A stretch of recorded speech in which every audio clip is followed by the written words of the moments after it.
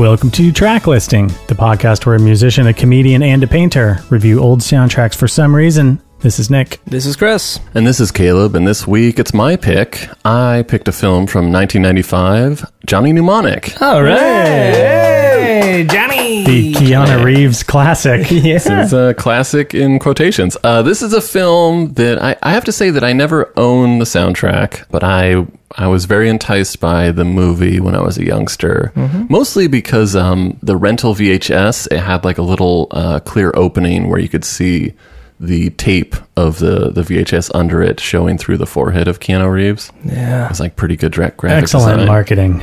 I chose this film for a couple reasons. First of all, I should say that it is a film that's set in January 2021. The distant future, 2021. I thought The it was- nightmarish 2021. It's always it's always really fun to check in on films that are like predicting the time you're in, and I feel like sometimes when it's like Blade Runner and it's decades apart and it's like so different, but this is maybe a little bit more interesting because they took a little bit they took some big swings and they were dealing with maybe kind of a narrow threshold of it's only less than 20 years from when it was made. This is 1995. The film came out, right? 95. 25 years later. And the other reason I picked this film, the last movie we reviewed was American Psycho. And in Patrick Bateman's apartment, you see some Robert Longo drawings or prints. And this is a film directed by Robert Longo. Yeah. Who is a kind of famous 80s painter, well, not really a painter, drawer. Is it a good idea for an artist to get into filmmaking? Let us find out. This is the we're about to find out. the only feature-length film that Robert Longo directed. He Done a bunch of REM videos, He right? directed some REM. He directed New Order's Love Triangle, Bizarre Love Triangle, I think he directed the video for. Oh, yeah, great song. He did the album cover art for a few records. I think most notably a Replacements album.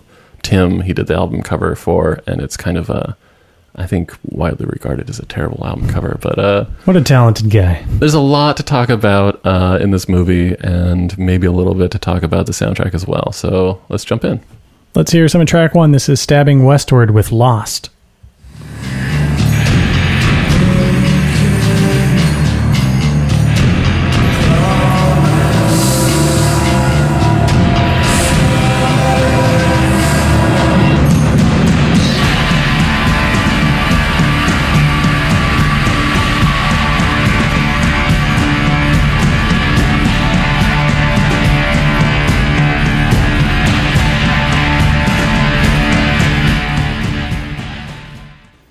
All right, Stabbing Westward. I think we've heard from them on the Faculty soundtrack or in the film, but maybe not on the soundtrack. I think they were on the Faculty soundtrack. They were in the film Lost Boys, but didn't make it onto the official release. Bad Boys. Sorry, Bad Boys. Bad Boys. This band always sounds to me like some nightmare that Eddie Vedder is having.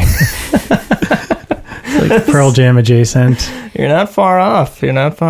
I scoured the movie for this song, but it does not appear.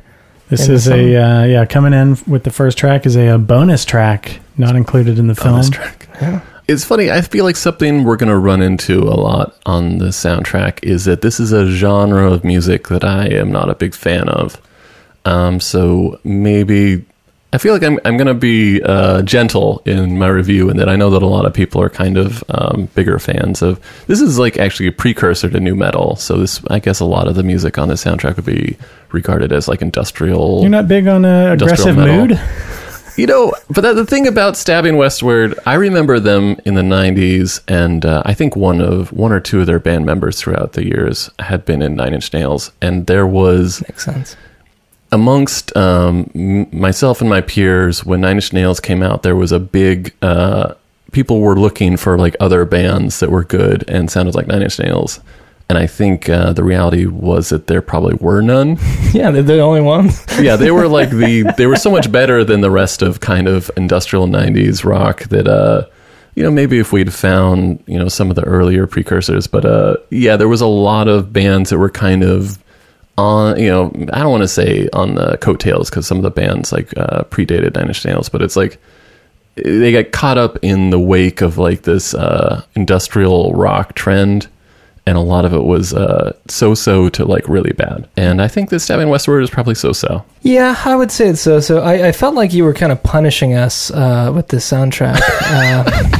I think there's a lot of score in this movie that sort of blends into some of the soundtrack. But yeah, so far, rocky start. Well, we should say, okay, so the film, for anybody listening that wants to watch the film, if they haven't already, it is, I think, streaming on Hulu. That is correct. And also, maybe do a quick rundown on the plot, just if people haven't seen. Yeah, sure.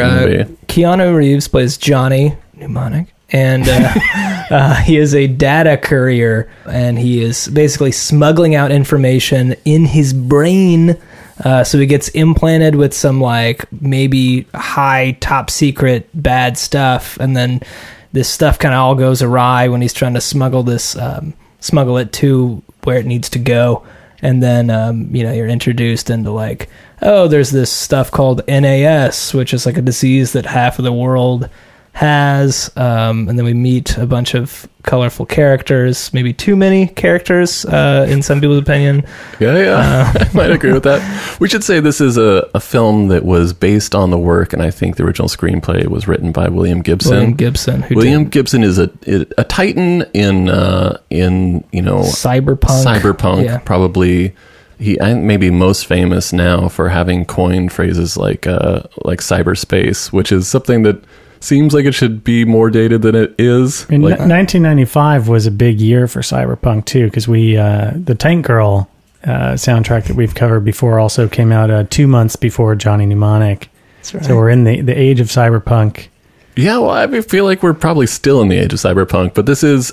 William Gibson is a writer who is very highly regarded in fiction, science fiction, the Sprawl trilogy is huge. Neuromancer is his big. Yeah, Neuromancer was like the big. But of all of these sci-fi writers, he has not found much success in adaptation.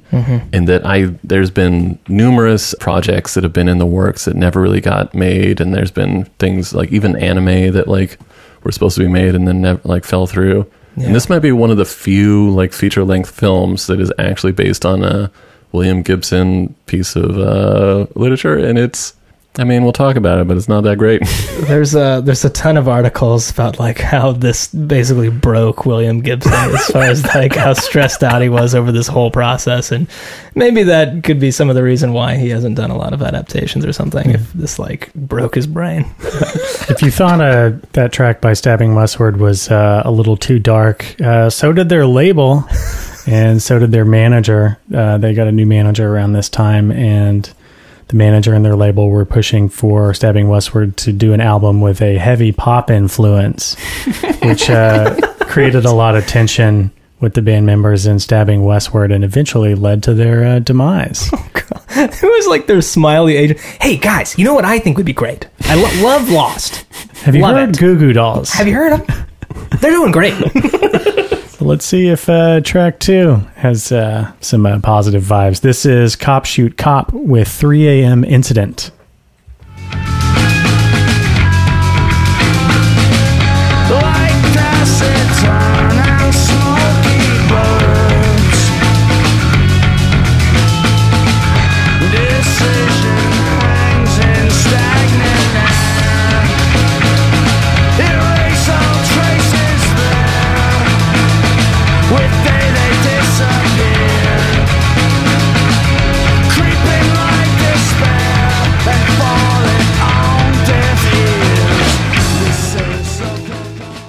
Oh, man. All right. How are you guys feeling about track 2? It kind of sounds like a poor man's Soundgarden to me. A little bit. Well, I mean, there's a funny thing going on with the soundtrack where... Can't wait till we get to a favorite and least favorite track already.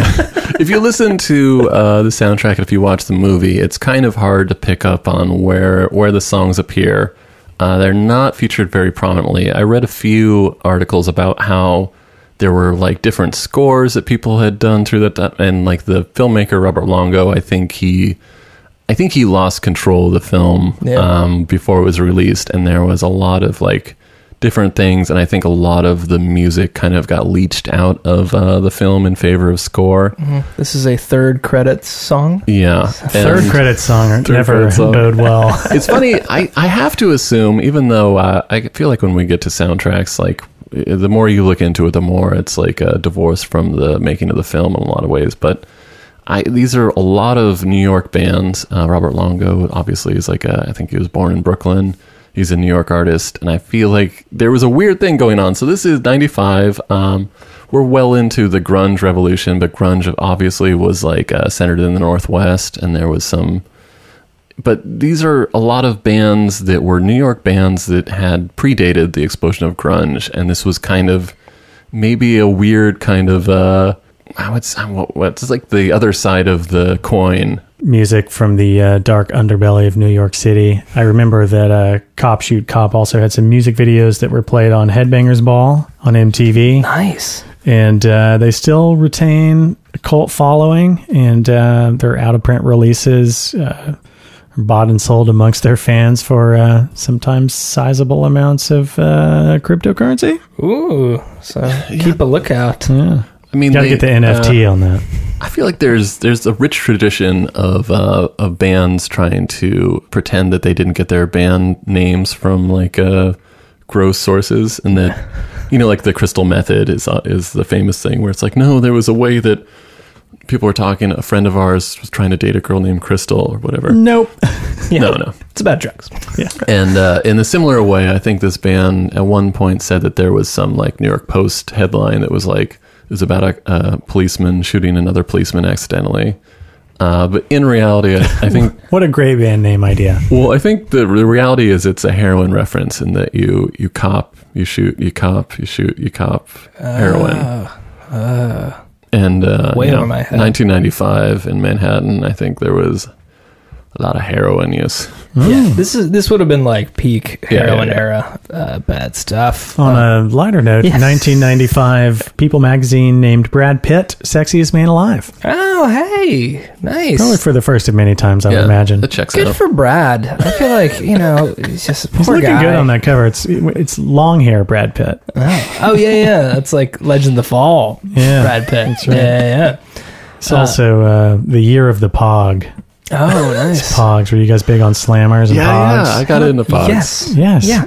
Of course. Yeah. What do you take There me were for? Pog stores at the mall. Okay, we got to find some Johnny Mnemonic Pogs. Oh man. I bet they're out there. Yeah. That seems like it would be something that existed.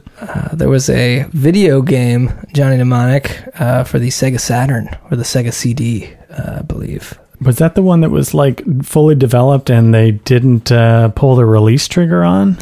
It was released, but it was the only release for this video game company. It was Sony ImageWorks or Image Pictures or something. Uh-huh. And different Johnny Mnemonic. It was Keanu Reeves' character was played by a guy named Christopher Garton.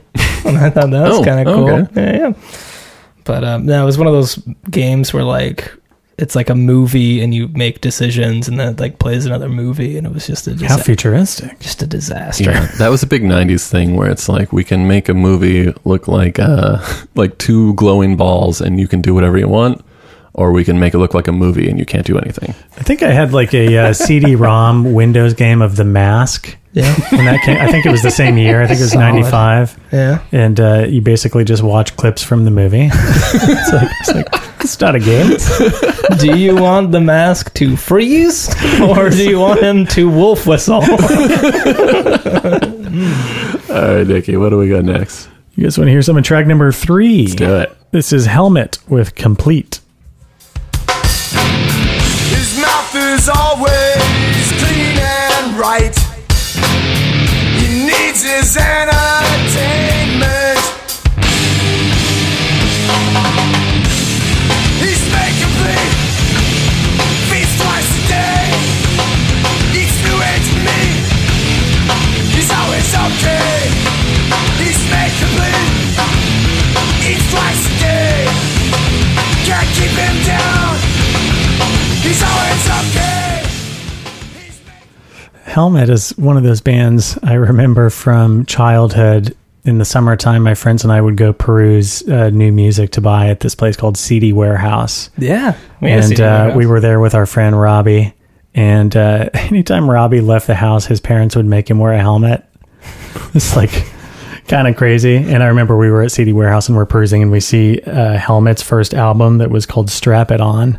And we're like, Robbie, Helmet, strap it on. It's like, oh, fuck you guys. Sorry, Robbie.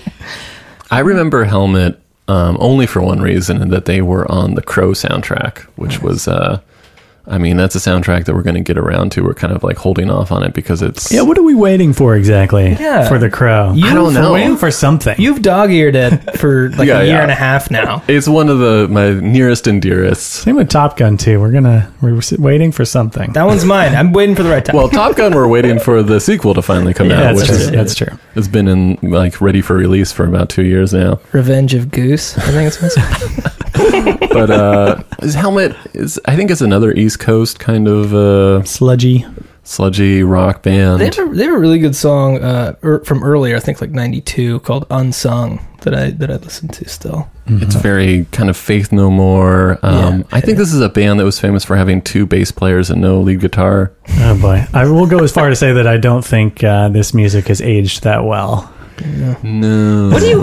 Can we, for someone with an unaccustomed ear, what do we call this? Is this like industrial grunge? Sure. Yeah. What do you think? I think that one of industrial rock. One of the saving graces of the soundtrack is that we never get to new metal. Right. This is a lot of music that's new with a U. We tease it, which is something that all this music is going to lead directly. This is inspiring the bands that might have done some of the worst music that we've ever heard, in my opinion. Yeah. But so, this is like industrial rock. Okay.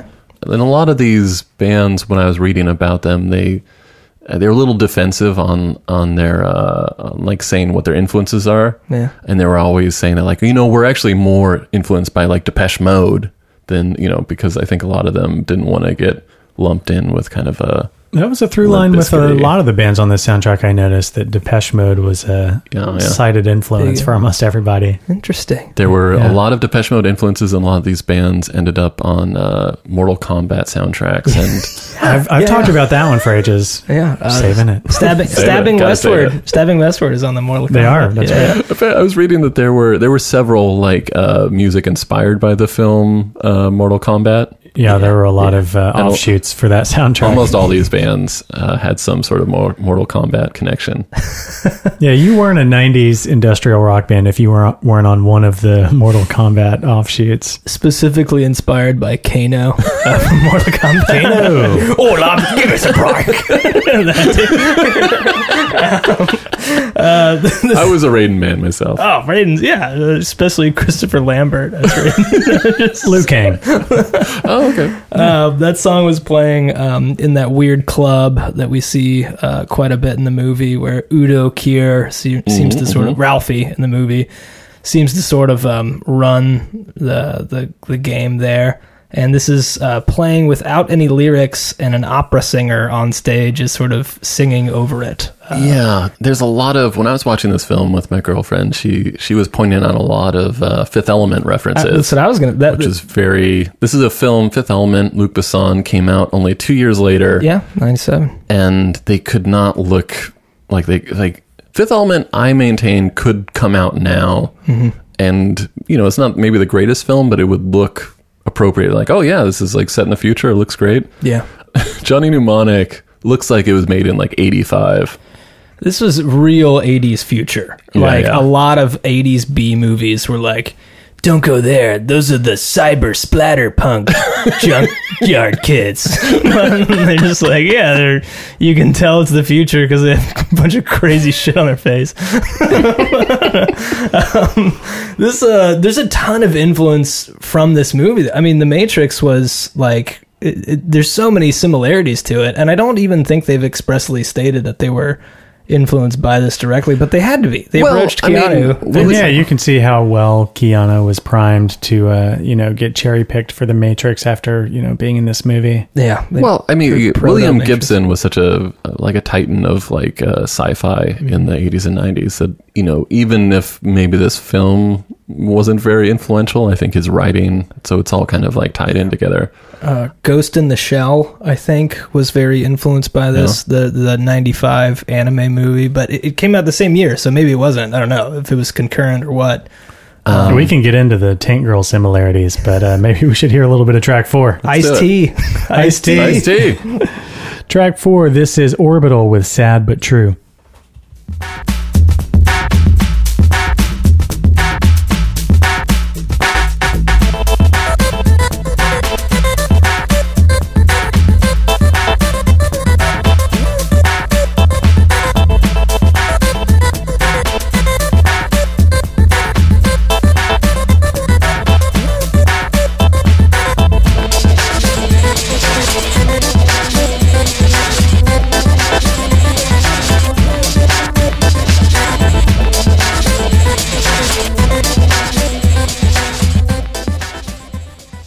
Yeah, I mean, on this podcast, we talk about a lot of bands that are, putting out music that's 20, 30 years old. And I think there's different ways to talk about, successful songs. Like, some songs sound like they could have been made today, and that's, an amazing thing.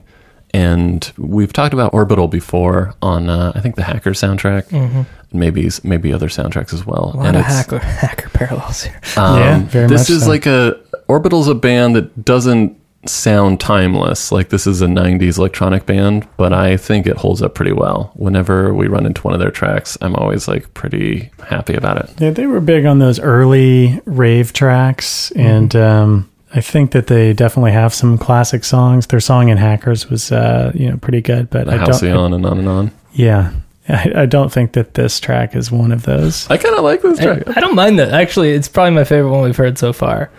But I think you're right. It's specific to a 90s techno sound, and I think they're limited in the amount of computer sounds that computers made in the 90s. You know what I mean? Yeah. So you're oh yeah, the computers don't make sounds like that anymore, and that's why. Oh, what I was going to say about Ice-T and Tank Girl. Yeah.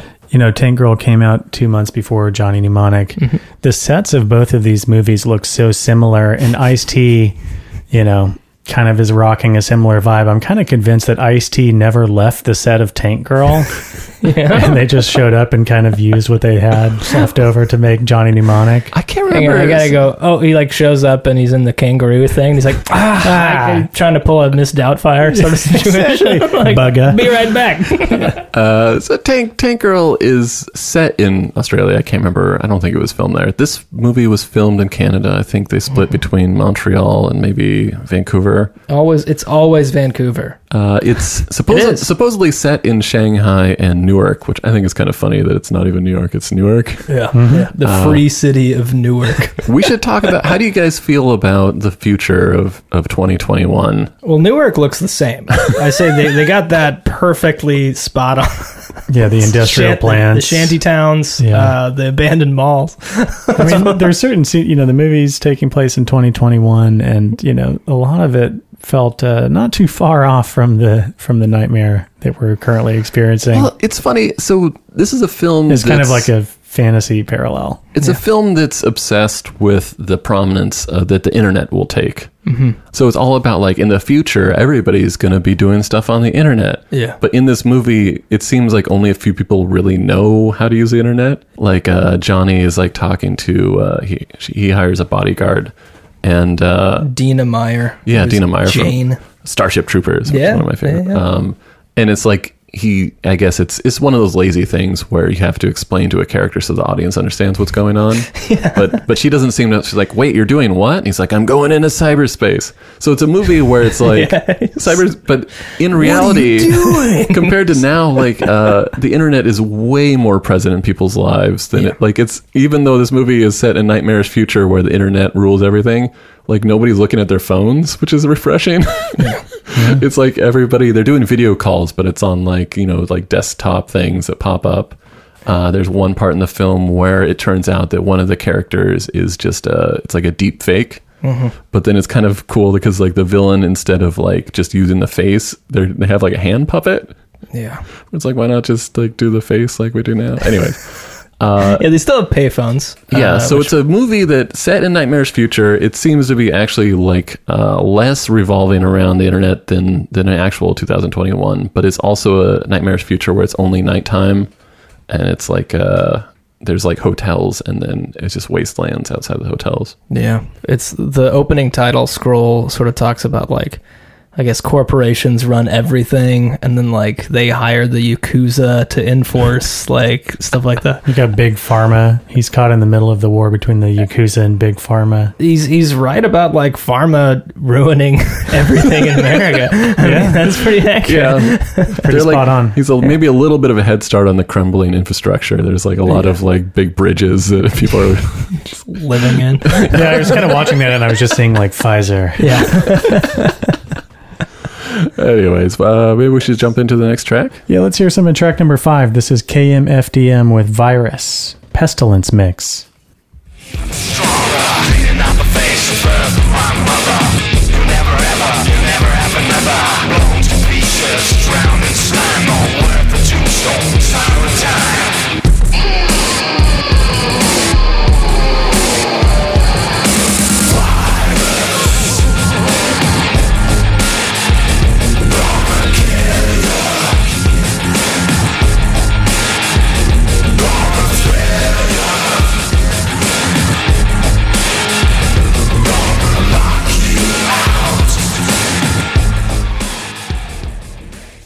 KMFDM. I will admit I don't know a ton of KFDM music, but anytime that I've heard songs of theirs, I always can just hear the influence of them on Trent Reznor, like undoubtedly. Yeah. German band. They definitely predated the kind of American industrial rock explosion. So they're like, maybe elder statesmen of the soundtrack. And definitely The old guard. A very dated sound. I remember as a kid, everybody used to say, it means kill motherfucking Depeche Mode. Yeah. Probably not. Apparently all these guys loved fucking Depeche Mode. I think it it's an acronym for their names. Or yeah, it something was like a German phrase about like no sympathy for the majority or something. They sound very fascist, but I think their politics were actually pretty cool. they were pretty chill.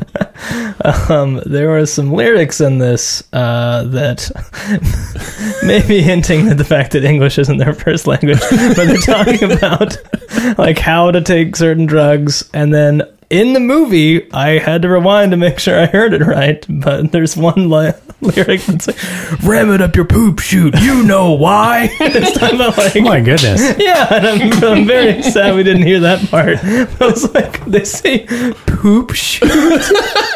Ram it up your poop chute in this movie, in this song. What kind of drugs are we talking about here? What do you think they're referencing, Chris? I assume Probably the internet, I guess. Probably internet. Yeah, probably internet. Internet. Yeah. The song is playing when we're introduced to the free city of Newark. And it's like kind of just panning over like, what crippling ruins lie where New Jersey once was so proud and tall. So the virus that this film is a lot of the subtext is there's this plague that's like kind of, it's affecting the entire world, and it turns out that it's just the exposure, it's overexposure to like Radio waves and Henry Rollins says it's like information, but in reality it's it's like broadcast whatever, even though it doesn't seem to be a world with much Wi-Fi. Everything's like hard jacked in. yeah.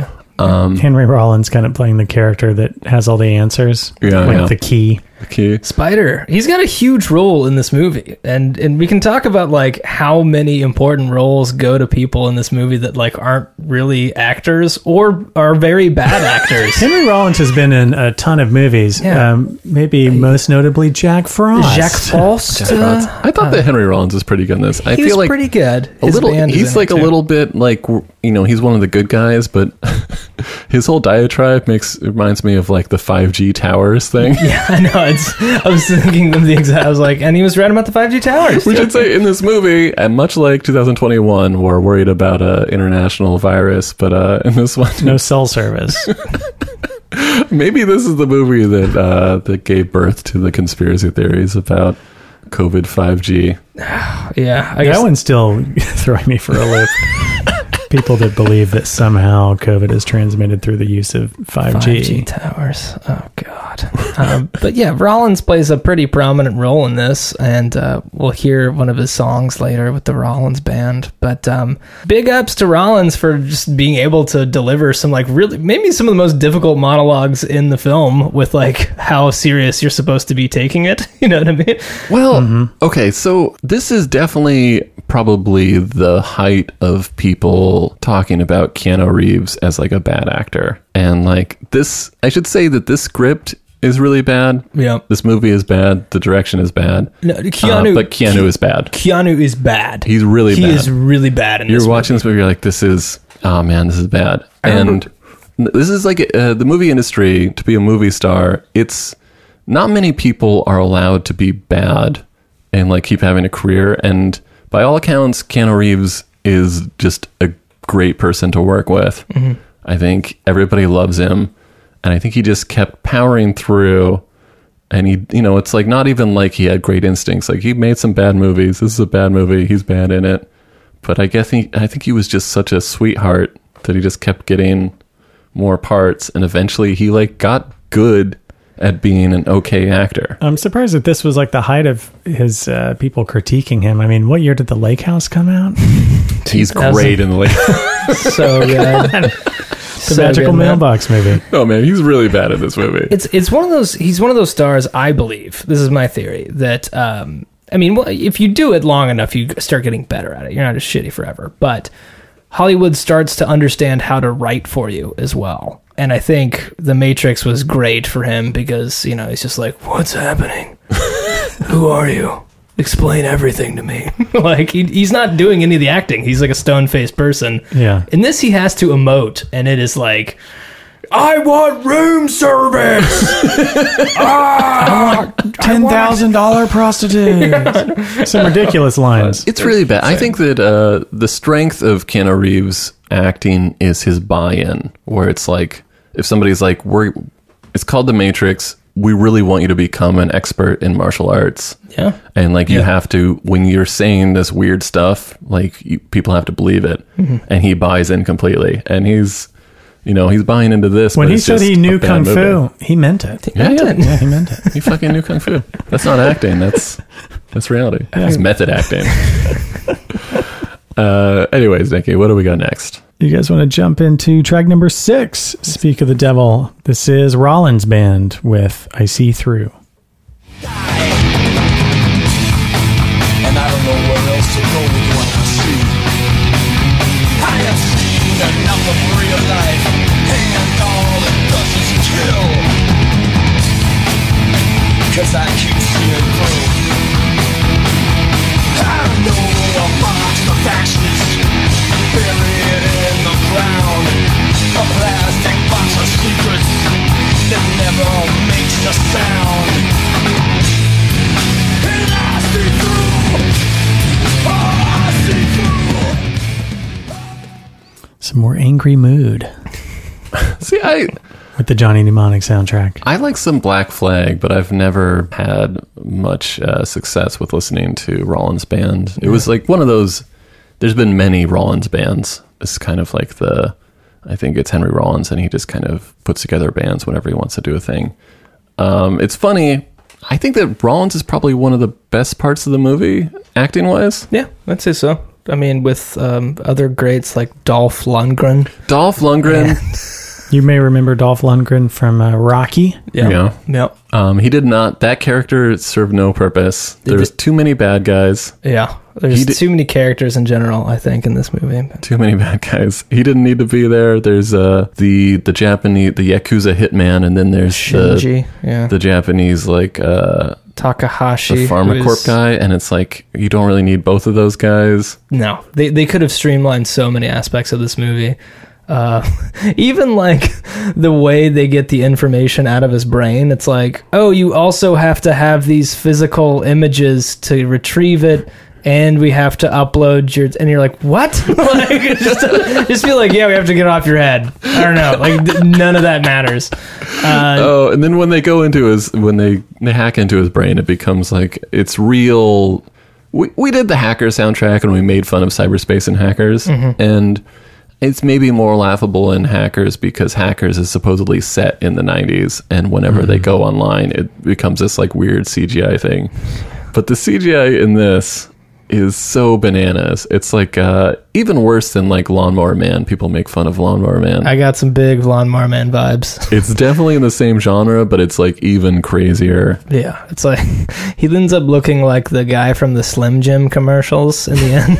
Like when he's like, they're like, don't worry, He's got the big like flat top. I mean, question for Caleb, like in the art world, you know, Robert Longo having transitioned into making movies, is this like a topic of conversation that ever comes up?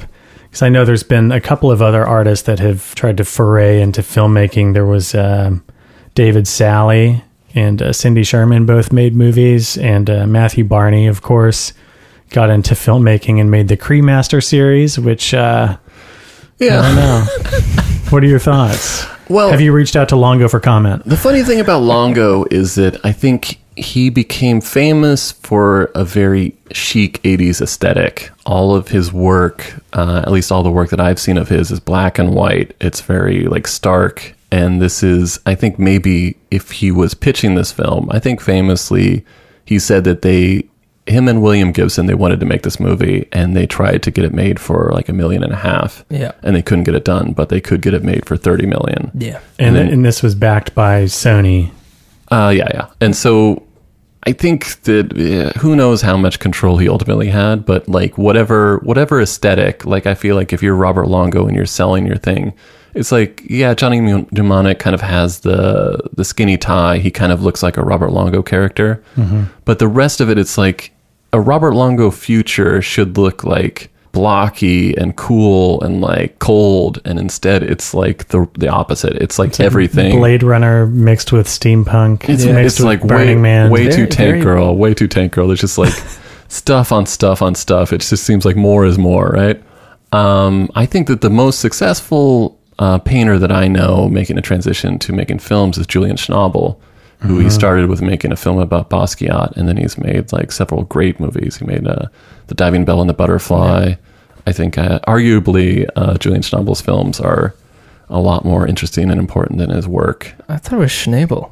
Schnabel? Yeah, whatever. I went to his Lifetime Achievement Award and by the Lone Star Film Festival. It's got to be a real like hard look in the mirror when people start giving you Lifetime Achievement Awards and you're like, I'm still alive. They gave him that's a very art world thing. They gave him an award at this Lone Star Film Festival in Fort Worth, and they did like a like here's like a clip of all of his like amazing movies, and he like got on stage to accept the award after that, and he was like, yeah, I don't know who made that mashup of my films, but I don't know why you would ever pick those clips and put them in that order. And by the way, the reason why... What a critique. Those clips in that order. Yeah, he like... And it was his own stuff. But he like was so angry. And I was like... But anyway... Yeah, I mean, the great thing about visual artists is they take themselves super seriously. And when you start to transition that attitude towards Hollywood, it's just a real toxic situation. Yeah, I'm curious about this David Sally movie that I stumbled upon. It's called Search and Destroy. And it was executive produced by Scorsese. And the cast is Ethan Hawke, Dennis Hopper, Christopher Walken, John Turturro, and Rosanna Arquette. And just like Johnny Mnemonic, it maintains a very low tomato after all these years. This song by the Rollins Band was playing when the street preacher, who is Dolph Lundgren, who's like a Yakuza enforcer, goes to the bar to rough up Hookie, the bartender. Oh yeah, that's a sad scene. It's a sad scene, and like you can barely hear the song. It's like supposed to be playing on the inside. Yeah, it was hard to hear any of these songs in in the movie. So props to Chris for putting on the headphones. It really feels like somebody stepped in and kind of leached all of the music out of, because so all the music on this soundtrack, love it or hate it, probably hate it, but it has a very particular aesthetic. And if you think about if you sat down and you're like, I'm going to make a movie set in 2021, it's going to be fucking hellish. It's like you want to have, it's like you're picking music to like, this is the vibe of the entire thing. And to hear like Robert Longo, I can't remember what the artist he was, the musician that he hired to do it. There's an entire different score. And then I think there's a Japanese release of this movie with another score. I think maybe Brad Fiedel was responsible for that score. No, he was the third score. He's the third score. That's the one that, and I think he was the one because he has like a big career of like working with James Cameron. I think he was Terminator and I think True Lies. He was the ringer that they brought in to like fix the movie, to clean it up. And you hear a lot of his score over everything, and I think they just kind of like buried everything else. Okay. You know, we'll talk about whether that was a good idea or not later, but I mean, if they had tried to throw in popular music from 1995 into the movie, I mean, it definitely wouldn't have done any favors. You've got like the Macarena was the viral song of the year. I'm just saying, if this was like full of like Orbital and kind of like early rave music, I would be fucking pumped up. Yeah, I never thought I'd say this, but I want it to sound more like the Hackers soundtrack. Dude, the Hackers soundtrack is good. I think I gave it a good rating. Anyway. Guys, it looks like we're coming up on a break. We're coming up at a break. At the end of the episode, we are going to add a song to the track listing Spotify playlist. In honor of Johnny Mnemonic, we are each going to pick a song that's about the future past, a song of kind of trying to sound like the future, and we'll talk about whether they're successful or not.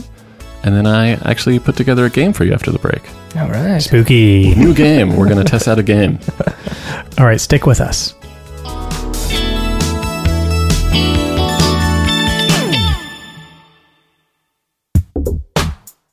Thank you to everyone for listening to Track Listing Podcast. It's 2021. We got a lot of great soundtracks for you guys. You can also find us on a variety of social media platforms. Oh, you sure can, Nick. If you want to find us on Instagram, you can reach out at Track Listing Podcast. That's right, Caleb. And you can also find us on Twitter at Track Listing Pod. Tell your friends, tell your family about Track Listing Podcast. And we sure would appreciate it if you would rate and review us on the Apple Podcast app. That's right, Caleb. And you can also find us on chess.com at Track Listing Podcast or reddit.com at Track Listing Podcast. And now back to the episode. Back to the episode.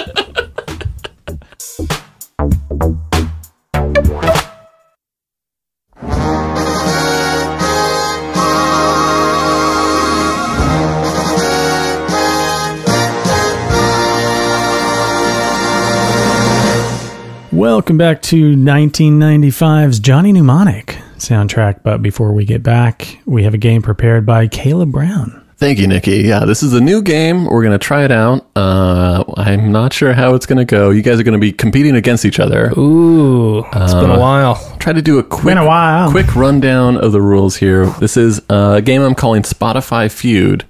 I should say also... All right. Hey. Lively audience tonight. Thank you, guys. We're not sponsored by Spotify, even though we're constantly mentioning them. Yeah. So this is basically Family Feud rules.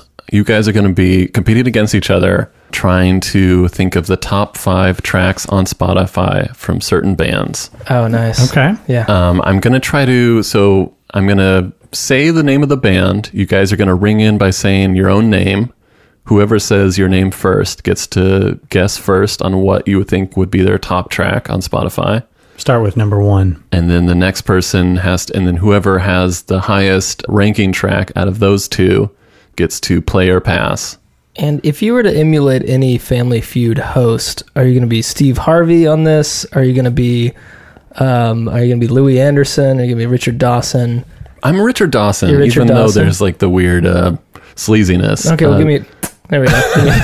Just a little kiss. Yeah, just a kiss for everybody on that show. So basically, you're going to play or pass. There are 5 top results, and then once I'm gonna try it out with no strikes. Okay. I'm gonna give you time to deliberate, but no strikes because there's only 5 top results, and then the winner of each round is gonna get $1.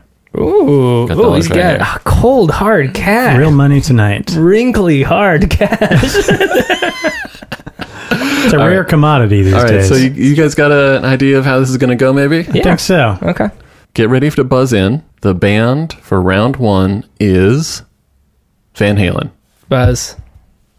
Okay, well, you're supposed to say your name, but I'll give I'm sorry. I'll give Chris. Chris's name is Buzz. I'm Buzz. All right, Buzz. What is What is your top Van Halen track on Spotify? Out Caleb, of 5. Caleb, let me discuss my family. Okay. I'm going to say Show Me Panama. Panama with 187 million, almost 188 million streams is number 2. All right. Nick. I'm going to buzz in and say that Van Halen's top played song on Spotify is Jump. 442 million streams at number 1. Number 1. Oh, Jump. good answer. Hey, good answer. So I should say before we get into this, I'm trying to pick like bands that haven't put anything out in a while because with Spotify's algorithm, it's not always the most streamed. Sometimes it has to do with the most recently released. But so we have 2 answers off the board, 2 out of 5. Chris, you're out. You got to wait here. Nick, do you want to play or do you want to pass? I'm going to play. So I'm going to play for what I expect Van Halen's third, 4th, or 5th? 3rd, 4th, or 5th. All right. No strikes. So if you get one wrong, then it goes to Chris. If Chris gets one right, then he wins the point. I go for the steal. I'm going to go out on a limb and say that Runnin' with the Devil is the 3rd most streamed song on Spotify.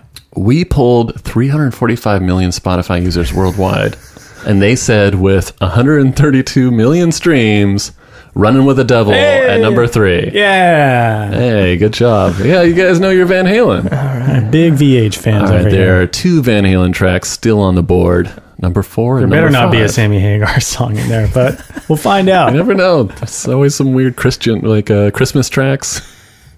So do I either play or pass? No, you have to keep playing You have to keep playing. until you get one wrong. And then it goes to Chris to So steal. that was 132 million with Runnin' with the Devil. Let me think for 1 second. I should say that I'm so bad with song titles that this is kind of like I get to host because I know I would fucking flame out. I can never think of the songs.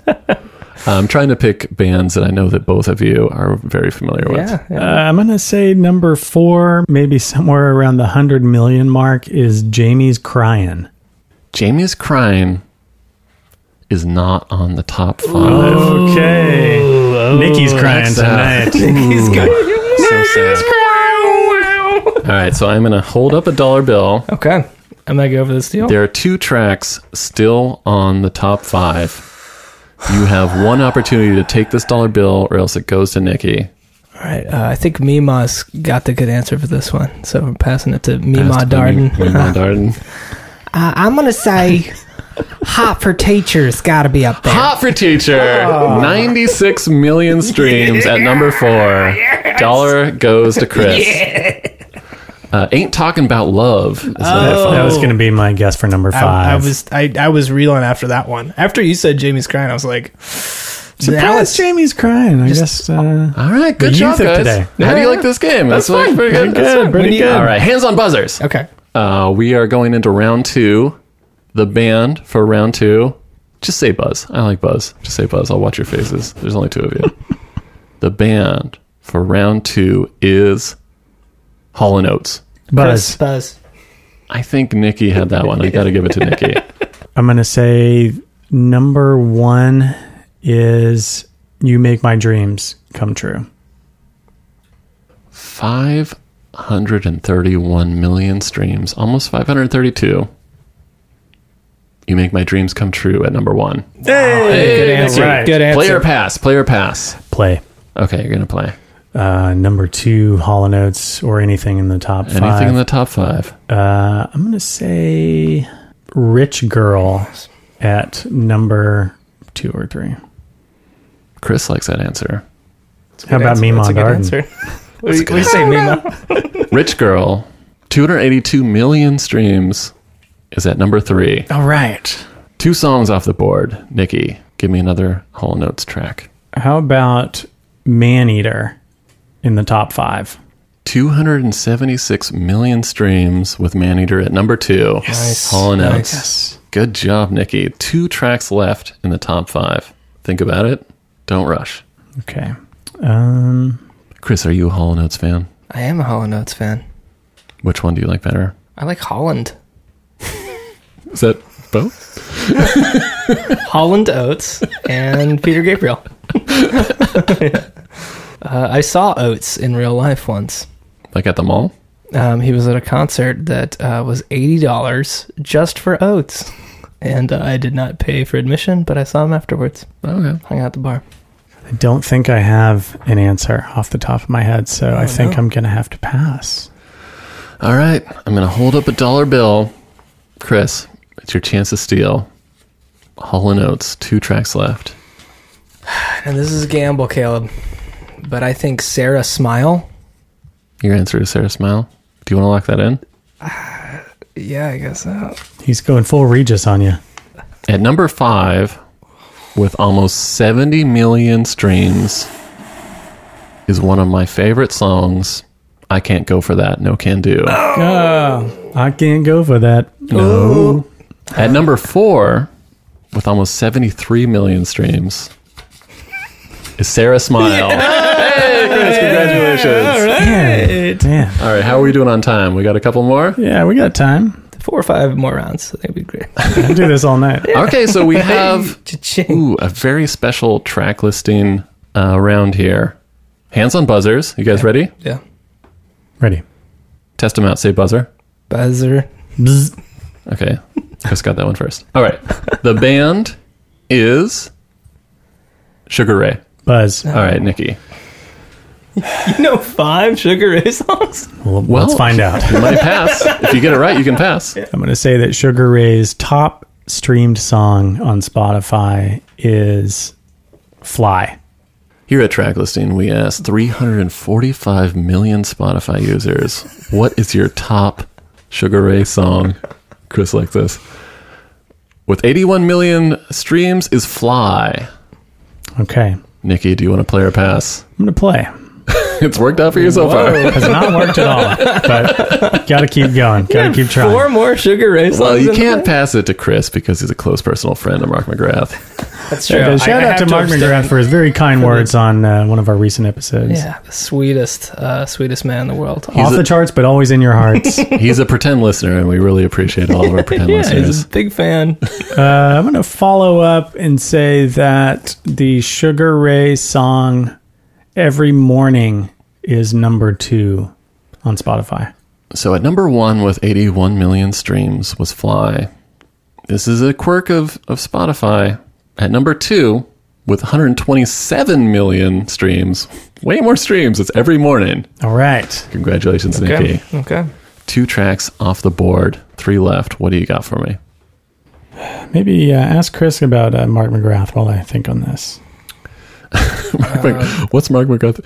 We were doing the Zoom trivia, Yeah. and one of the hosts mentioned that they're like friends with Mark McGrath. Yeah, or so somebody said they gave Mark McGrath gave their friend like gonorrhea or something. Oh, well, that was somebody else, but somebody was like, "Oh yeah, Mark McGrath, like he said he would come on the Zoom trivia," and I was like, a cold shiver ran down my spine.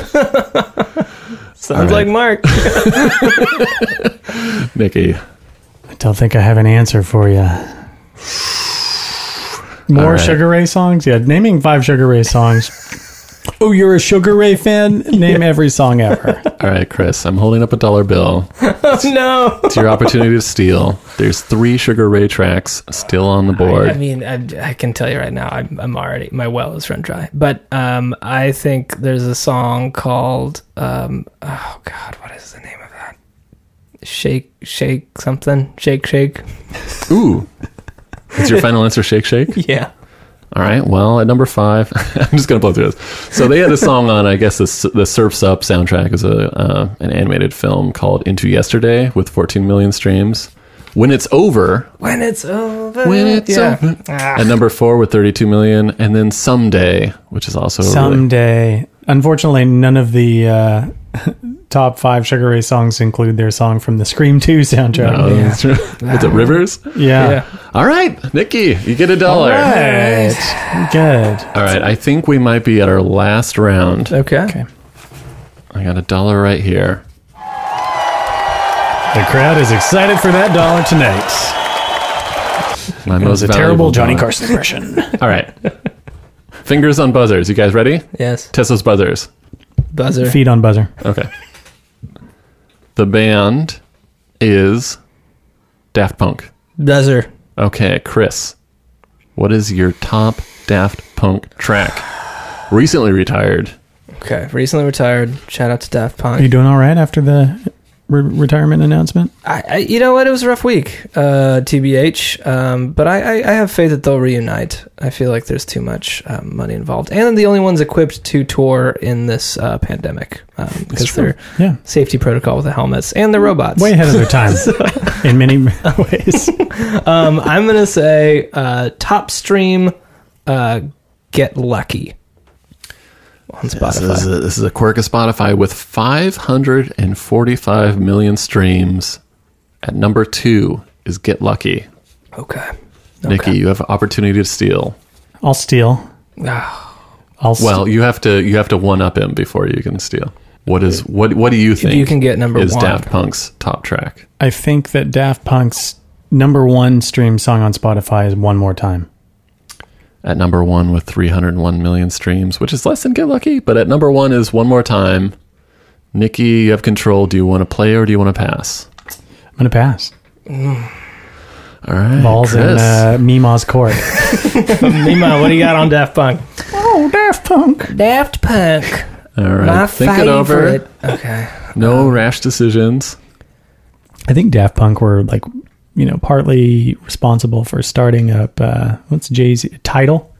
Oh, They were yeah. in that weird Tidal trailer Yeah. where they're like at a board meeting, just sitting there like in full robot, not saying anything. Metal hands. Apparently Tidal is like still like a great streaming service as far as quality is concerned. Much Yeah. better than Spotify. I think that I thought I read that like Jay-Z might have like cashed out. I think people might have kind of bailed on it. I think they did. Yeah. I think everyone was just like doubling up on streams. You should Just be boosting thinking numbers. more and talking less. Okay, I think Around the World is going to be on there. Ooh. Top 5. Your answer is around the world. You gonna Yeah, lock Around in? the World. I'm locked in. That's what Mima told me to do. At number 5, with almost 167 million streams, is Around the World. Yes. 2 tracks left. Think it over. I think there was some musician, I forget who it was, someone from the 90s, it's like someone from Eve 6 or something, tweeted this week that is like at some point in Jay-Z's life, he must have said to someone like, "This is my fiance, Beyonce." It's like, thank you for that. Chris. That's really good. This is I hope it's up there because it's my favorite song of theirs, but Digital Love, is that on there? Come on. At number 3, Give it no, to that's me. a lie. Digital Love is not on the top 5. Nikki, you have an Bummer. opportunity to steal. There's 2 tracks left. I think that Daft Punk's top 5. I bet Spotify. that one of them would be another track, not Get Lucky, from their most recent album, or their last album, I guess, Random Access I Memories. can't remember the name of this one. It's the name of the track with Panda Bear singing vocals on the track. The one that's the Steve Monite ripoff. That's the one I was thinking I of. don't know the name of it, but it's another track from Random Access Memories. Show me a song from Random Access I don't Memories. think that's an acceptable answer. Steve? Harvey? Not In an the room? acceptable answer, but it also is not in the top 5. Okay. Okay. You know what song I'm talking about? Yeah. It's actually Yes. not a bad one. It's a kind of slow jam. Yeah. At number 4, here, Chris, here's your $1. Yeah. Okay. I think I fucked up the reveal. At number 4, with 198, well, it doesn't work if you don't say the name, 198 million streams, Harder, Better, Faster, Stronger. Of course. Yeah. Of course. And then the weird one at number 3, off of Random Access Memories, featuring Julian Casablancas, Oh, yeah. Instant Crush. Yes. Oh, man. I'm surprised something about us I kind wasn't of on forgot there. about A that. little bit of a weird one. Yeah. All right, I tell you what, I do have one more $1. Okay. Are we going long? How do you guys feel? Another round? Yeah, we could do one more. Sure. One more $1. Yeah. One more $1. I'm like very eager to keep playing. Yeah. Just play for 3 more hours. One last round. Okay. This is a band that we all love, and I think it might make us worse at the game. Okay. Fingers on buzzers. You guys ready? Yes. Say Buzz. buzzer. Buzzer. Buzz. Ooh, Chris won that one. Damn. Top 5 tracks for the band Electric Light Orchestra. Buzz. Buzzard. That was Nick. That was Nick. Yeah, we all know it. Electric Light Orchestra. Number 1 stream song on Spotify. Not my favorite ELO song, but it's gotta be Mr. Blue Sky. 503 million streams at Mr. Blue Sky. Pretty good one. Pretty good song. Paul also not my McCartney favorite. also, I remember him saying, he's like, oh, that was a good one. Wish I would have wrote that one. I was recently featured in a few soundtracks, Eternal Sunshine of the Spotless Mind, and also Guardians of the Galaxy 2, which I think probably juice up these stats pretty high. Do you want to play or pass? I will play. All right. I would go out on a limb and say that Telephone Line is also in the top 5. Great song. You know, it's funny. I think that was in some P.T. Anderson soundtrack. Was that in That was in Magnolia? the Billy Madison soundtrack. Billy Madison. It's crazy that that Happy Madison company hasn't ever put out a soundtrack for those Adam Sandler movies. I know, But that's there's so so weird. much great music in those movies. Yeah.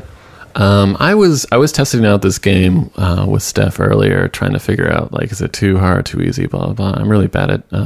My first guess was Mr. Blue Sky. My second was Telephone Line. Telephone Line's not on there. It unfortunately does not appear in the top 5. What? Okay. All right, Chris. A chance to steal. An easy chance to steal the last dollar out of my greasy pocket. Godzilla? Are you seeing movies? Go Godzilla? Your answer is Go Go Godzilla. You're going to lock that in? Yeah. All right. At number 5, with 35 million streams, is Evil Woman. Yeah. Am I crazy? At number 4, 62 million streams, is Last Train to London. He's teasing me. with ELO's his disco dollar. track, which is a pretty good song. Number 3. I think I have a guess of what number 3 might be. You want to take a guess? I think it might be It's a song we've talked about before. Don't Bring Me Down. Number 3, Livin' Thing. There's just a living thing. Go Godzilla is Blue Oyster Cult. Such an Number idiot. 2, Don't Bring Me Down. Nikki's right. 100. Bring me down. Nikki, here's your dollar. Right. What was I Very thinking? Go Godzilla. Hey guys, thanks for playing Spotify great. Feud. That was great. I'm really upset. Show me Godzilla tonight. Fuck it, we'll do it live.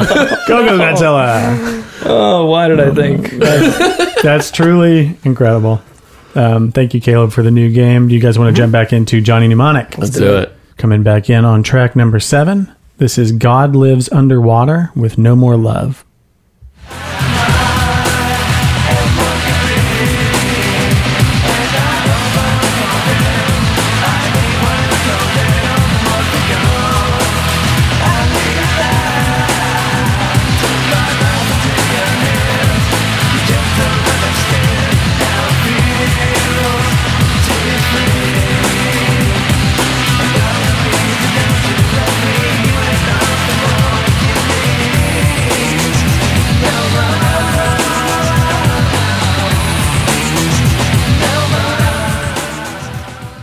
God Lives Underwater. This was a band I was sadly not familiar with. And they're credited as a techno rock band, which kind of spooks me a little bit. And a lot of their album covers are also pretty spooky. A lot of doll stuff. Yeah. And, Well, yeah, they're out of like rural Pennsylvania, and I think that they were quote unquote discovered by Rick Rubin. I think he produced like the first few albums, but I guess they he heard them and thought that was going to be the next again. big It's just thing. it's kind of like a Hedge your bets sort an of thing. unappetizing East Coast version of Alice in Chains. I could hear that. I think that unbeknownst to us in New York City, there was kind of a parallel and shittier version of like the grunge explosion that just didn't catch on. Yeah. That makes a lot of sense. I can definitely hear that Alice in Chains. This kind of Yeah. sounds like the song Wood. Yeah. It's a little techno-y. all these bands, they're like in touch with what's happening. Everybody, I think, was trying to figure out like what was going to happen post hair metal. Like, I like grunge, but I also want to do ecstasy at the concert. I don't think this is ecstasy. I know that Keanu Reeves loved this band. Yeah. And, they've had some music that's been used in other movies before. They had a song that was in National Lampoon's Senior Trip.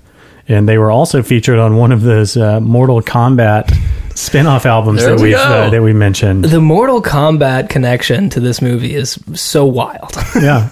I guess, it's not that crazy. I saw a couple years later. But. In the Wikipedia article on this band, there was, you kind of gauge like how successful a band is when it's something you don't know and it's on a soundtrack by whether, like, how prominently it mentions the soundtrack that you're researching. And in this Wikipedia article, it references Johnny Mnemonic as the financially successful film Johnny Mnemonic, and I was like, I don't think this movie did not make money. It made $52 million on a $30 million budget. It almost doubled it, but people say generally that the budget for a film is doubled in promotion or whatever. I think that the film isn't successful unless it more than doubles its production budget. I think it was a bit of a cult classic, and it's ahead of its time in some ways. In some other ways, it's way behind its time. But I think it paved the way for a lot of cool stuff. I would reference The Matrix again. I think it was a film that made a good trailer in the 90s that I remember being kind of excited for it. Yeah. It disappointed. I think even as a kid, I was kind of like, okay. I remember as a kid recognizing that Keanu Reeves is a bad actor. Because I own this on DVD, so I was a little late to the game. Yeah, but it was like, if you like The Matrix, you'd like this. And I watched The Matrix first, and then I bought the Johnny Mnemonic DVD, and then I saw it, and I was like, I like the idea of young Darden film critic. I mean, he is not good, stinky. Not good, yeah. I mean, with Keanu, I remember obviously the Bill and Ted, and then Point Break was really good. Point Break was amazing. Great film, good soundtrack too. And then Speed, of course, was the big breakout. And I think this was right after Speed, or maybe right before. It was kind of would have been right after Speed, I think. Yeah, so it was. He was definitely one for me, one for you, which is you're gonna like one, and then oof. I think God Lives Underwater also had a song that ended up being used in a Nike ad. Nice. At some point, but I had trouble tracking that down. I think it's been scrubbed. A lot of those ads have been completely scrubbed. It's very difficult to find commercials of the past. You've got to have a VHS. Mm-hmm. That's why that you taped off of TV. Yeah, that's why I'm on this big. Everyone digitized your VHS things that you recorded off the TV. Right. It's a dying medium, and it's swiftly declining or deteriorating. Shout out to Everything Is Terrible for their amazing VHS archival work. Yeah, man. Chris, do we know where in the film this song plays? This is the first credit song. Great scene. First of three, was that right? First of three. And they only play a snippet of each. Yeah, they blend through a few. They pass through a few pretty quick. I think that the licensing for this film was kind of a mess because I think they kept cutting and recutting, and they'd already paid for music and they had to put it in the movie somewhere. Yeah, they had to do it. Ugh. Yeah. I think the movie ends sort of abruptly too. I mean, there's a really long penultimate scene, and then it's the epilogue thing is they just look out the window and the Farmcom building is on fire. Yeah, it's on fire. And they're like, nice, and then it's over. Yeah. You're like, what? But there I should say that there is a little bit of a romantic subplot that's really injected and then forgotten about immediately. Yeah. Jane and Johnny. Two people with no chemistry awkwardly kiss once and then never mention it again. The kiss comes out of nowhere. I guess the only thing that's building up to it is at one point, Johnny's like, oh, my brain. And he passes out, and Jane's like, what's going on? Oh my God, it's your memories are you have too much data, and you got to delete some of those things in your brain because you're overloaded, whatever. You have too many gigs in your brain. And then 5 seconds later, they're walking, and then Jane's like, oh, and she passes out, and he catches her, and she's like, sorry, it's my NAS. I have the black shakes. Well, that's the thing is that he was going to leave her in the sewers. Yeah. And then she was kind of like, I know somebody that can help you. And he's like, oh my God. Everybody seems to, especially Johnny, seems to be propelled only by self-interest. Yeah, I mean, it's his brain that we end up. Spoiler alert! It turns out it has the cure for NAS, which is a disease that affects half. The pharmaceutical company, they went through the trouble of researching a cure, Mm-hmm. and then they went through way more trouble to bury the cure, Right. apparently. Yeah, And then, because they make more money from treating the disease. And it's like, okay, maybe you just make the cure really expensive. That's what they've done with like some hepatitis, right? yeah, You have to spend like fucking $40,000 to cure your hepatitis. yeah, man, or like insulin.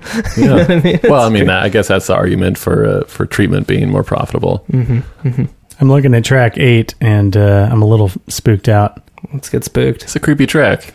This is Bono and the Edge with Alex Descends into Hell for a Bottle of Milk / Corova 1.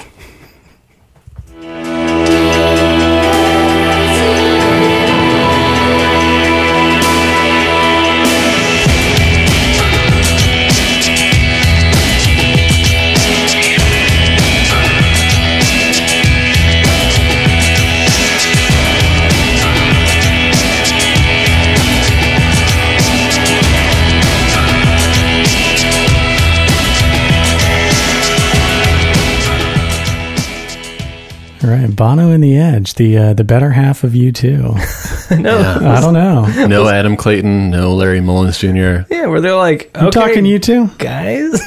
They're like, thank you for. All right, two of you just split off. This is, I think we can agree.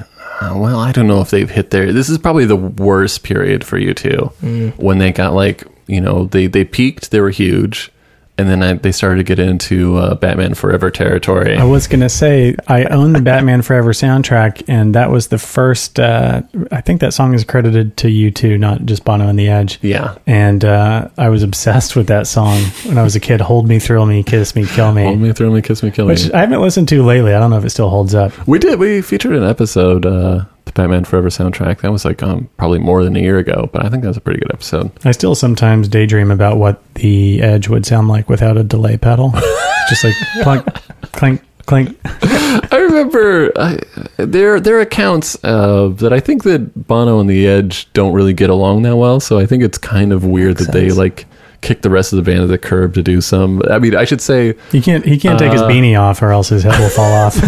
I remember this song. I think I picked it out in the movie. It's like scoring like a video call that they make. Yeah, it was one of the things they got wrong about the future is that we'll be using phone cards. Still. Yeah. Can I borrow your phone card? And she's like, I guess. Nobody has a mobile phone. They're like making a call, like I guess a payphone essentially, but it's a video payphone. Yeah. The title to this song is a Clockwork Orange. Very ham-fisted reference to Clockwork Orange, which is a much better film, and a film that has very little to do with this movie. Alex descends into hell for a bottle of milk, right? Or for a bottle. AKA the Corova song. It's like / coronavirus. Well, they go to the in a Clockwork Orange. They go to the milk bar. It's the Corova milk bar where they get the milk plus. It's like I guess what I meant is like, just in case you didn't catch it, AKA Corova. So that's just so you know. We're making a reference. Yeah. The hallmark of a person having read one book. Was this Macphisto era U2? It might have been. I feel like this might be a little bit before that, but it's definitely It's close to it. It's Bono's alter ego, who is like a cowboy Joker type character. Oh yeah, I remember that. Like the devil, but also what was clown. he thinking? That's a great question. I have to assume that this era there was some sort of mutiny between the U2 members who they took the leap of taking the rock star name, and then there's the guys that were just like, I'm not doing it. Yeah, I'm playing bass. My name's Adam Clayton. Like, deal with it. And I think maybe that was the creative split. And it's like, I'm the Edge. I'm Bono. And it's like, Larry Mullins Jr. Yeah. We're gonna do our own thing. We use our imaginations. Bono Vox. Oh man, Adam Mullins. I just remember South Park always railing on Bono throughout. It's like the arc for a lot of episodes. Yeah, where he's actually just like a big turd. Bono, I mean, yeah, happy St. Paddy's Day, everybody. I like U2 more than a lot of people, but yeah, this is like a little bit of a weird. I mean, even in the context of this soundtrack, I guess it's not that bad. It's just like this feels like score essentially. Yeah. It feels like score that was abandoned and then shoehorned into a weird episode, like part of the movie that didn't really stand out. I think that's shockingly accurate to exactly what happened. You guys want to hear some of track number 9? Yeah. We've got Stabbing Westward again with Nothing. Some nights I feel like I have died, or something deep inside is dying. I try to understand my crowds. There's nothing here that really matters.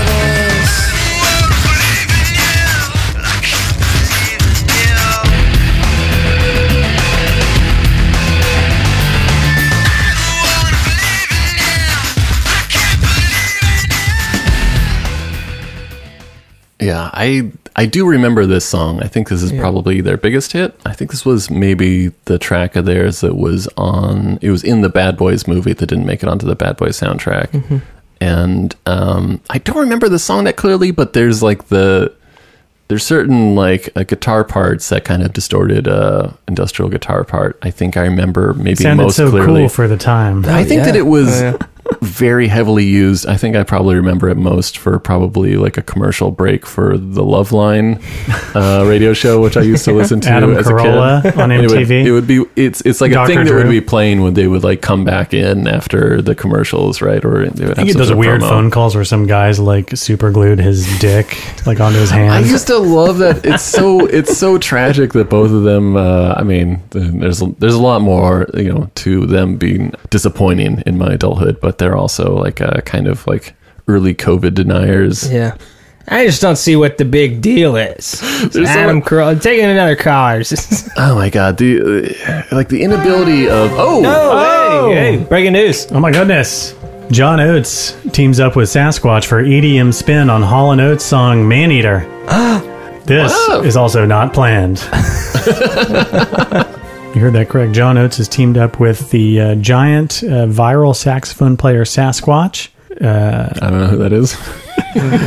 For a new EDM spin on the Hall & Oates classic Man-Eater. And John Oates went on to say, I've had a lot of otherworldly experiences in my career, but none as mystical and magical as this collab with the amazing soulful Sasquatch. Oates said of the unlikely collaboration in the statement, he brings the funk out of the forest and puts a smile on the face of the world. Meeting him in the woods to shoot the video was a life-changing moment. As soon as we began recording, I knew we had something special. The mark of a good song is that it can be reimagined in a lot of ways. This is, without a doubt, the coolest version I've ever heard.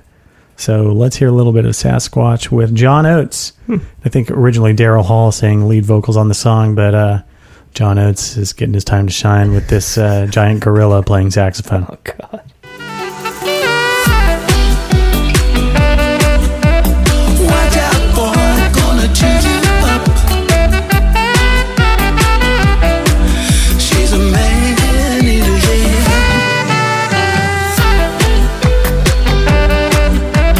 Watch out, boy, gonna chew you up.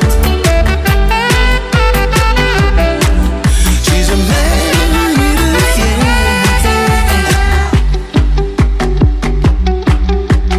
Watch out, boy, gonna chew you up.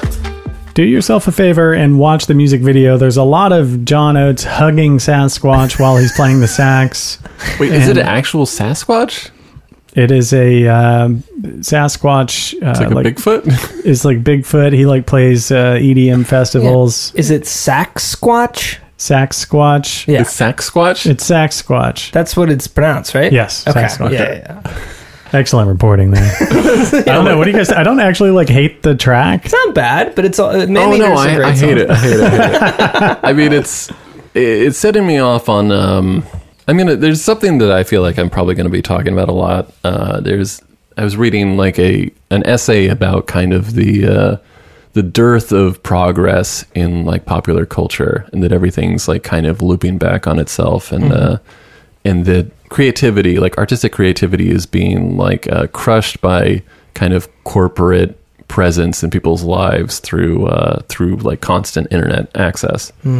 And the way that people react to music now, or maybe the way people are monetizing music, is becoming so divorced from the way that I'm used to enjoying music, that I think that a lot of songs are becoming successful not for being good or being like, or provoking the feeling that I'm used to enjoying from music, but instead being some sort of TikTok. It has to catch some sort of thing. Even like if you watch a commercial and a song is employed very successfully, whether it be like a Macintosh commercial or like Nick Drake in that Volkswagen commercial, you're like, oh, this feels manipulative, but at least it's like relating to music in the way that I'm used to relating to music, where it's like, this makes me feel like nostalgic, or, this is a great song. And, this is fucking, the way you put this together, it makes me like enjoy the song even more.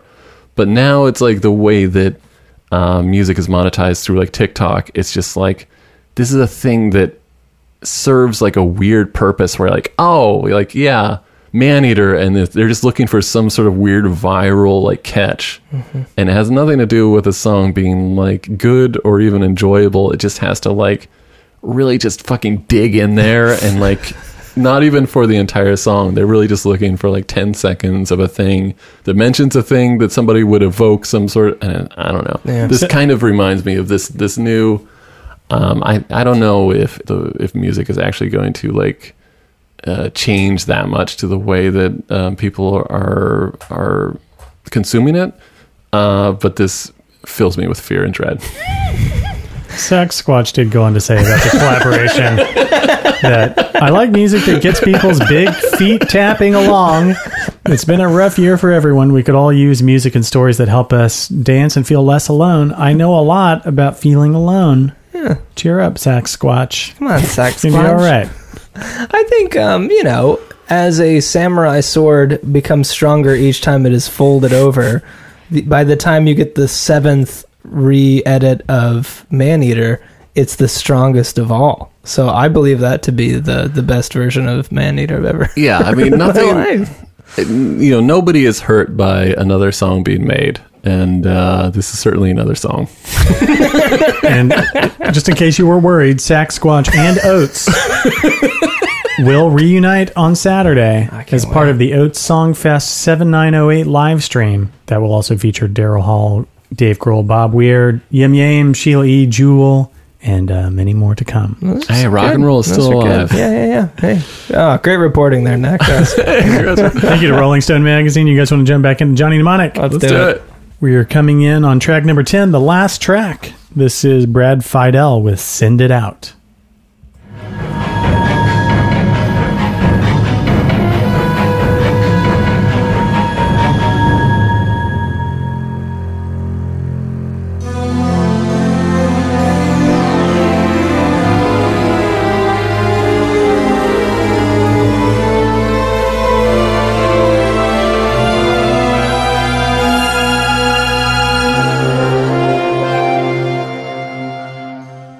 Oh, Brad Fiedel. We've talked about Brad Fiedel on one of our recent episodes. I think I mentioned his one-man show called Borrowed Time, which is kind of a retrospective of his career as a film composer. Yeah. And I think he had it with the industry and went out on his own and said, I'm going to do a one-man show. And the only thing I can really equate that one-man show to is those SNL sketches that it's like the high school theater show. It's like trying to be kind of woke. Yeah. And it's almost laughable. It's a terrible one-man show. We watched some clips and it looked like a real bummer. Yeah. Brad Fiedel, what happened? But he's done some great scores. We mentioned True Lies and Terminator 2. Terminator 2. Yeah. I should say, I mentioned earlier that there were apparently some lost scores to this film and different cuts. It seems obvious to me that Brad Fiedel was brought in late to like do a complete like rehaul, and in my mind the score is like kind of way too present in the film. Especially trying to like pick out the soundtrack. You're like, the soundtrack's not in this movie. This is like a scored film, And this in this part that I picked out for this track, it's like obviously, you know, there's a brief that's like, we won Terminator 2 meets Blade Runner. Yeah. And they're like he's really trying to ape like the, you know, was it the Vangelis soundtrack to Blade Runner? And, yeah, great soundtrack. But it's, you know, when I talk about earlier, it was this, you know, the essay, the cancellation or collapsing of the future. It's like, you know, the notion in 1995 of what the future should sound like is just like go back to Blade Runner from like, you know, 10 years earlier and make it sound like that, or 15 years earlier. Yeah. It's like, how is that still the sound of 2021? It's like, oh yeah, like Vangelis. It's like, no, man. I've seen a clip of Vangelis Figure something else out. It's like showing his studio back in the late 70s, early 80s, and he's like demoing a synthesizer that he has, and he's like, you can let the synth speak to you if you push the right note. Well, that's like the notion that I think that some music critics have, and that maybe I think I mostly agree with, is that for a long time there was this kind of a feeling that you could create futuristic music that was like mind-boggling, and that you could do, you know, I'm too young to have experienced it, but if you like went to see Blade Runner for the first time, you're like, you know, these sounds are new, like everything's kind of new. And it's like that ended somewhere maybe in the early 90s, and then everything just started circling back to where it's like, well, if something's futuristic, what does it sound like? It probably sounds like Blade Runner. It's like, well, what does it look like? It kind of maybe looks like Blade Runner. And so now we have like this future past thing that just keeps like collapsing in on itself. It's kind of like the Black Keys music and, you know, Ford commercials. Because anytime you get the brief, it's like, you know, we're going for something cool and edgy that's going to speak to the consumer and get them excited about this new car. Like, okay, what does that sound like? Well, it sounds like Black Keys. Well, that's kind of, I think, kind of at the heart of this cultural criticism, in that it's like, there's a brand new sound. Have you heard this brand new band? It's like, it's crazy. It's like, what does it sound like? Well, it sounds like The Doors meets the Beatles or something. It's like, those are just okay, that sounds like two old sounds. And that's kind of, I don't know if it's a symptom of society or the symptom of just kind of rock and roll at first is like moving so quickly because it's a new art form. And two olds make a new. Yeah, well, that's kind of like, are we kind of at the edge of Western like creativity when it comes to music and film? I don't know. Yeah, I mean, but this track and this score sounds like the future via 1985 to me. This is playing as, you know, they're trying to send it out. They're hacking. I guess Keanu's hacking his own brain with his own digital self that he's doubled. He doubles it. We have to talk about the last like 30 minutes of this movie. We haven't talked about one of the most pivotal characters in the film. Is it Jones? Jones.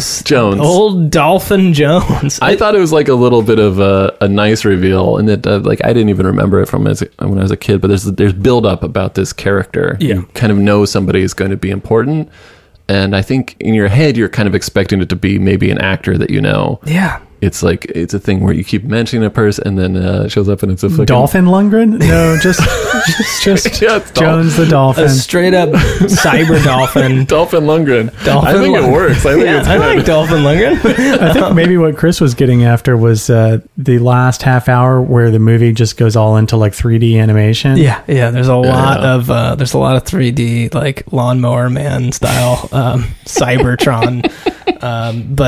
Yeah, I mean, okay. There was a clip I had to like take a step back and pause the movie, and I was like, you've literally got Keanu Reeves fighting a digital Jesus. Dolph Lundgren is like Jesus savior. He's called the street preacher, but he's like, I am Jesus at one point. Jesus time. Yeah, that whole character, none of that makes any sense. None of it makes sense. It doesn't even need to be in the movie because we already had a Yakuza enforcer. A hat on a hat on a hat. There's a guy named Shinji who has like the electric like piano wire. Which I like. It's very cool. They never really touch on it. Like in the Yakuza, if you're Dishonored, they take one of your fingers. Yeah, it's called Yubitsume. You cut a finger off. So he turned his dishonor into a strength with this weird like laser thing. Like laser piano wire. Udo Kier, I guess. It's pretty good. He dies from that. He dies like in the very like anime movie way, where it's like your body's sliced, and you're like, oh, I think I'm, and then you like slide apart, which was like, I think that's the first time I've seen it in like a live action movie. But yeah, it's like it's predating Cube by quite a bit. yeah. But yeah, it's really good. But there's a part where like there's Echo the dolphin is electrocuting digital Jesus, and then like Keanu's like brain has been hacked, and I was like, what? It's like, if you were to show me that scene no context, I'm like, I don't know how that could have happened, but they built it up to like get there organically, and I was like, okay, like it was earned, even though it's probably one of my favorite parts of the movie is that they're constantly kind of like they're telling Johnny about the dolphin, but they're like they know, like, they've had to introduce people to dolphin before, and they're like, you're not gonna get it. So it's a lot of like, oh yeah, he used to work with the Navy. He's a great guy. He's I can't wait to him. Wait, you were talking about a dolphin? Then nobody was like, yeah, everyone skirts like, it, okay, right? Yeah. I know when I say this, you're gonna freak out, but he's a dolphin. It's like, we're not going. It's like, come on. Dolphin Lundgren. Guys, that is the soundtrack to Johnny Mnemonic. Yeah. We're going to have to rate this bad boy and recommend some tracks. Thank you for coming along on this journey with me, guys. Yeah. Before we go, we do have to rate and review. I think we agreed earlier that we are going to rate this film out of a possible 15 gigabytes. Megabytes? Gigabytes? Gigabytes. This is Gigabytes. an almost unfathomable amount of memory. How much is it's 360? 320 gigabytes is what I guess the Pharmacon cure that's stored in Keanu's brain is, and Nice. he's way overloaded. That's He's probably way overloaded. It's probably about the size of the Snyder cut that just came out. The Yeah. Justice League Snyder cut's probably about 320 gigs. I remember a time when that would seem kind of crazy. Like, I remember my floppy drives were like 4 megabytes. Oh, I think it was thought to be insane back Yeah. then. I mean, in the 90s, yeah, man. If you think about like a Super Nintendo game, that we're talking about like 3 megabytes. You know what I mean? Yeah. It's wild, and this is like the concept of data storage is one of the things that every future movie has gotten wrong. The human brain does hold about 2.5 petabytes, which is like, millions of gigs. That's and this they're like 320 gigs in the brain. Take out your childhood. You can't remember your childhood. Well, I feel like, okay, so the discussion when people make fun of this movie, they're always making fun of like how small the actual storage is. Yeah. But I feel like the one thing that's not talked about is that if you had a cure for a disease, you could probably compress it down to about 500 megabytes. Yeah. Like it's like some papers. It's like A few GIFs. yeah, it's like when they see you sharing it, it's like, oh yeah, they have some like videos and maybe there's some photos of like through the electron microscope. That's true too. Yeah. It's if like, were to show- what is the gigabytes? It's like a .doc file Yeah, what's the big deal? with a serum. And Anyways, out of 15 possible gigabytes, which is, Jesus Christ, that's so Man. much. That's crazy. That's probably like 10 episodes of our program. You're getting into the tech speak, Caleb. And also, least favorite, most favorite tracks would really appreciate it. Take it away, Chris. I mean, this was a bit of a mess. I think the movie itself was a bit of a mess. I enjoyed the movie. I think the movie is worth going back and watching. It is bonkers, but like I think it earns a lot of what you end up seeing on the screen. I think it's an underrated, but I think it's worth watching. Anyway, whatever. It's going to be all right. The music in the movie, it's mostly score, and then these like the songs that we have on this soundtrack are totally shoehorned in, and I think it's a detriment to the movie itself. I'm going to say my favorite song is probably going to be the Stabbing Westward Nothing, which we hear twice, once second credit song and then Yeah, another time. it is in the movie and also in the credits. Yeah, and Incredible. I think that defines what the film like essence is. Yeah. It's like kind of like intense rock with a little bit of digital stuff, and I dig that. I think it's good for the movie. And I think my least favorite would maybe be the KM-FDM virus pestilence mix. Just for the line about ram it up my poop chute. You cannot have a song that says that and take it seriously. I'm going to give this a pretty bad rating. I'm going to give it a 3.4 gigabytes. I was just recently I was talking to somebody about Carole King, and I was kind of like, I'm internally baffled that Carole King was a writing partner with her husband at the time, who only wrote lyrics. And I'm like, if you took a Carole King song and put any lyrics to it, it would probably still be a hit. Yeah. And the fact that it was probably split 50-50. But I guess, like, yeah, people are like writing the word poop shoot into a song. Like, maybe you need somebody in charge of lyrics. Maybe it's important. Maybe it's really important. I would think Carole King's lyrics are pretty darn good. I'd like the lyrics to a song. Yeah. Anyway, Nikki. Wait, how many gigabytes was that? 3.4. 3.4 gigabytes. 3.4. All right, 0 to 15 gigabytes. Oh boy, this movie and this soundtrack. Should Robert Longo have gotten into filmmaking? I don't think so. I would say for this soundtrack, I would file this soundtrack under Alexa Play Aggressive Mood playlist on Spotify. I do want to try to get a hold of the Johnny Mnemonic video game. That sounds like it might actually be kind of fun to play. If you've got a Sega Saturn we could borrow, that would be much appreciated. I guarantee you that would be not fun at all, because everything would have been to try to make it look great. Yeah, it's all FMVs. It would just look fucking terrible, and it's like there's no gameplay. Anyways. I bet Video Games New York could maybe hook us up. Hook up Track Listing Podcast. Favorite track is track number 4, Sad But True by Orbital. And least favorite track, I'm going to say, is track number 1, the bonus track, Lost by Stabbing Westward, which I don't even think I can call a song.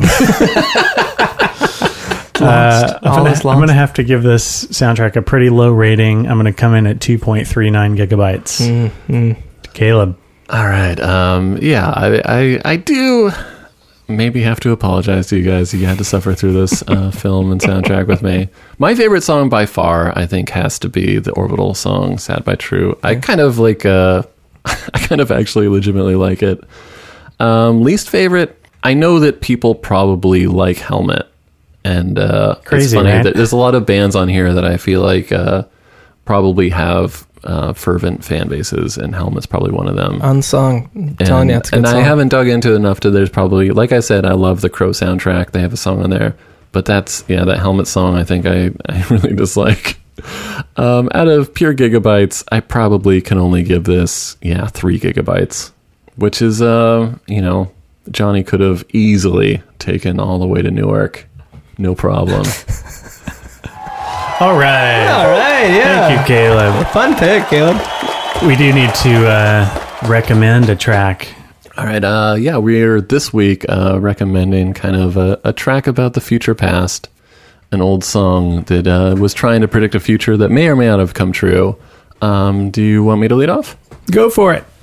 All right, my song, it's from 1982. It's a track that I think has commonly been referred to as Italo disco because it's a very Italo disco sound. But I think it was actually written and recorded in Philadelphia. I think this song may have been inspired by E.T. It was around the same time, but it kind of describes I would say like a character that maybe is interstellar, that's imparting wisdom, and it's is it prescient? I don't know. The band is called Q. The song is called Voice of Q, and it's about a character who's imparting wisdom from beyond and imparting a deeper truth. Yeah, like the real people. Q. Yeah, it's a song about Q. Oh, God.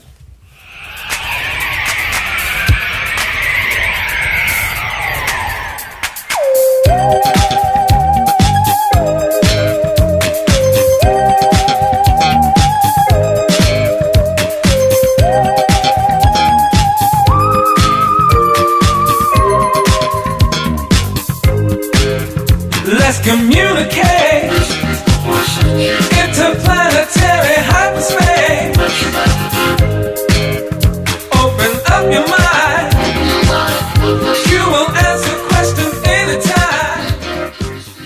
So basically, everybody just open up your mind to Q. They're gonna let you know what's going on.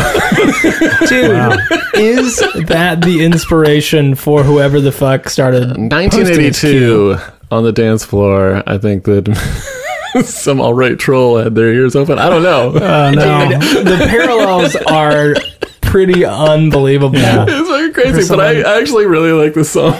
Listen up to Q.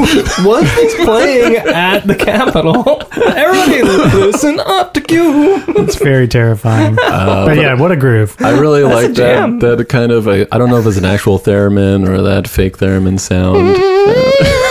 It's the ghost It's evangelist. very danceable, and if we ever get back on the dance floor, maybe someday I'll DJ this song and let's see if I can turn some heads. Dude, I just am laughing my ass off to think of like people at like CPAC are dancing and I just listen up to Q.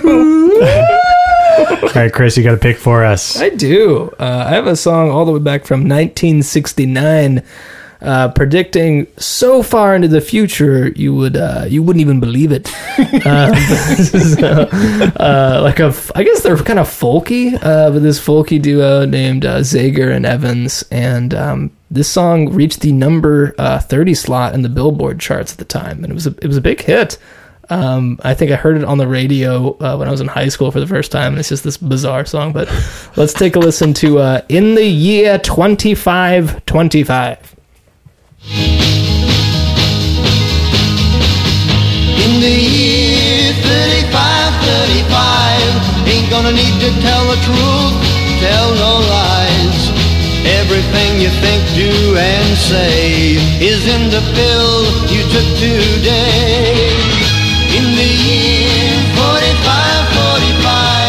ain't gonna need your teeth, won't need your eyes. You won't find a thing to chew. Nobody's gonna look at you. In the year 55, your arms are hanging limp at your sides. Your legs got nothing to do. Yeah, man, it's a classic track. It reinforces one of I feel like my most kind of hilarious observations about human nature is that it took somebody probably to eat mushrooms to think ahead like 10 years. Yeah. Stoned ape theory. Yeah. Free your mind, bro. But they, if you listen to the song, they just kind of leap forward, I guess 1,000 years every time, or 1,000 and 100 and whatever. The key keeps kicking up. Right? Yeah, it goes faster and faster, and the key gets higher and higher, and then at the end, it's like, now it's been 10,000 years. they definitely have that like the folk voice that I always rip on. But the Donovan voice. Yeah, they're bizarre dudes, man. It's off of their album Exordium and Terminus. But yeah, it's definitely Appropriate. Yeah, definitely two folk rockers that just like fucking trip balls and we're like, ah. Anyway, Zager and Evans, check them out. All right, Nikki, do you have a song of future past? I've got a song for us. This is also from 1982. This is the song 1999 from the album 1999 by Prince. Trying to run from the distraction, you know I didn't even care. Say 2000 party over, oops, out of time. So tonight I'm gonna party like it's 1999. I was dreaming when I wrote this, so sue me if I go too fast.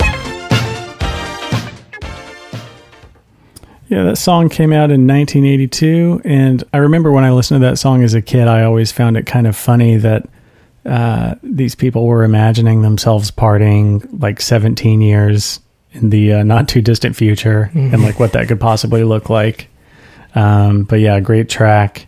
And, I remember being in like second or third grade trying to think ahead to my 30s, and it just seemed like some faraway universe. Like what could possibly be happening.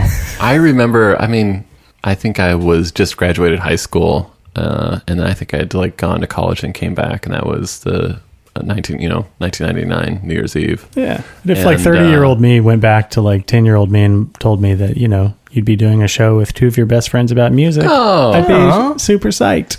What a sweet thing. I lost most of my childhood because of the implant that I'm data couriering right now. So You're getting harvested. yeah, I can't remember anything because I just want to make for all that Steely Dan But music. it's like it's got too many photos for his phone. Yeah, that's So true. I you had to got- make more iCloud storage so that they wiped my childhood. They go into Chris's brain and he's got 4 million copies of Gaucho. It's like, what's happening? Yeah, I remember the New Year's Eve 1999, and this song got like a decent amount of play. But had I a think re-kick, yeah. Will Smith did a song called "The Millennium." Yeah, that got the That most just like plays. Yeah. heavily sampled the Clash, which is like another example of why the future just sounds like the past. Well, I do consider this the millennium, and we're 21 years into this millennium.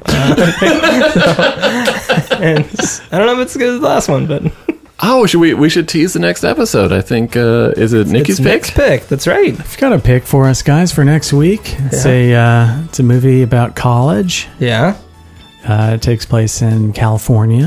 Ooh. Could this be starring a comedy legend, Possibly. Go on. Jack Black? Jack Black is in the movie. Jack Black, College, California.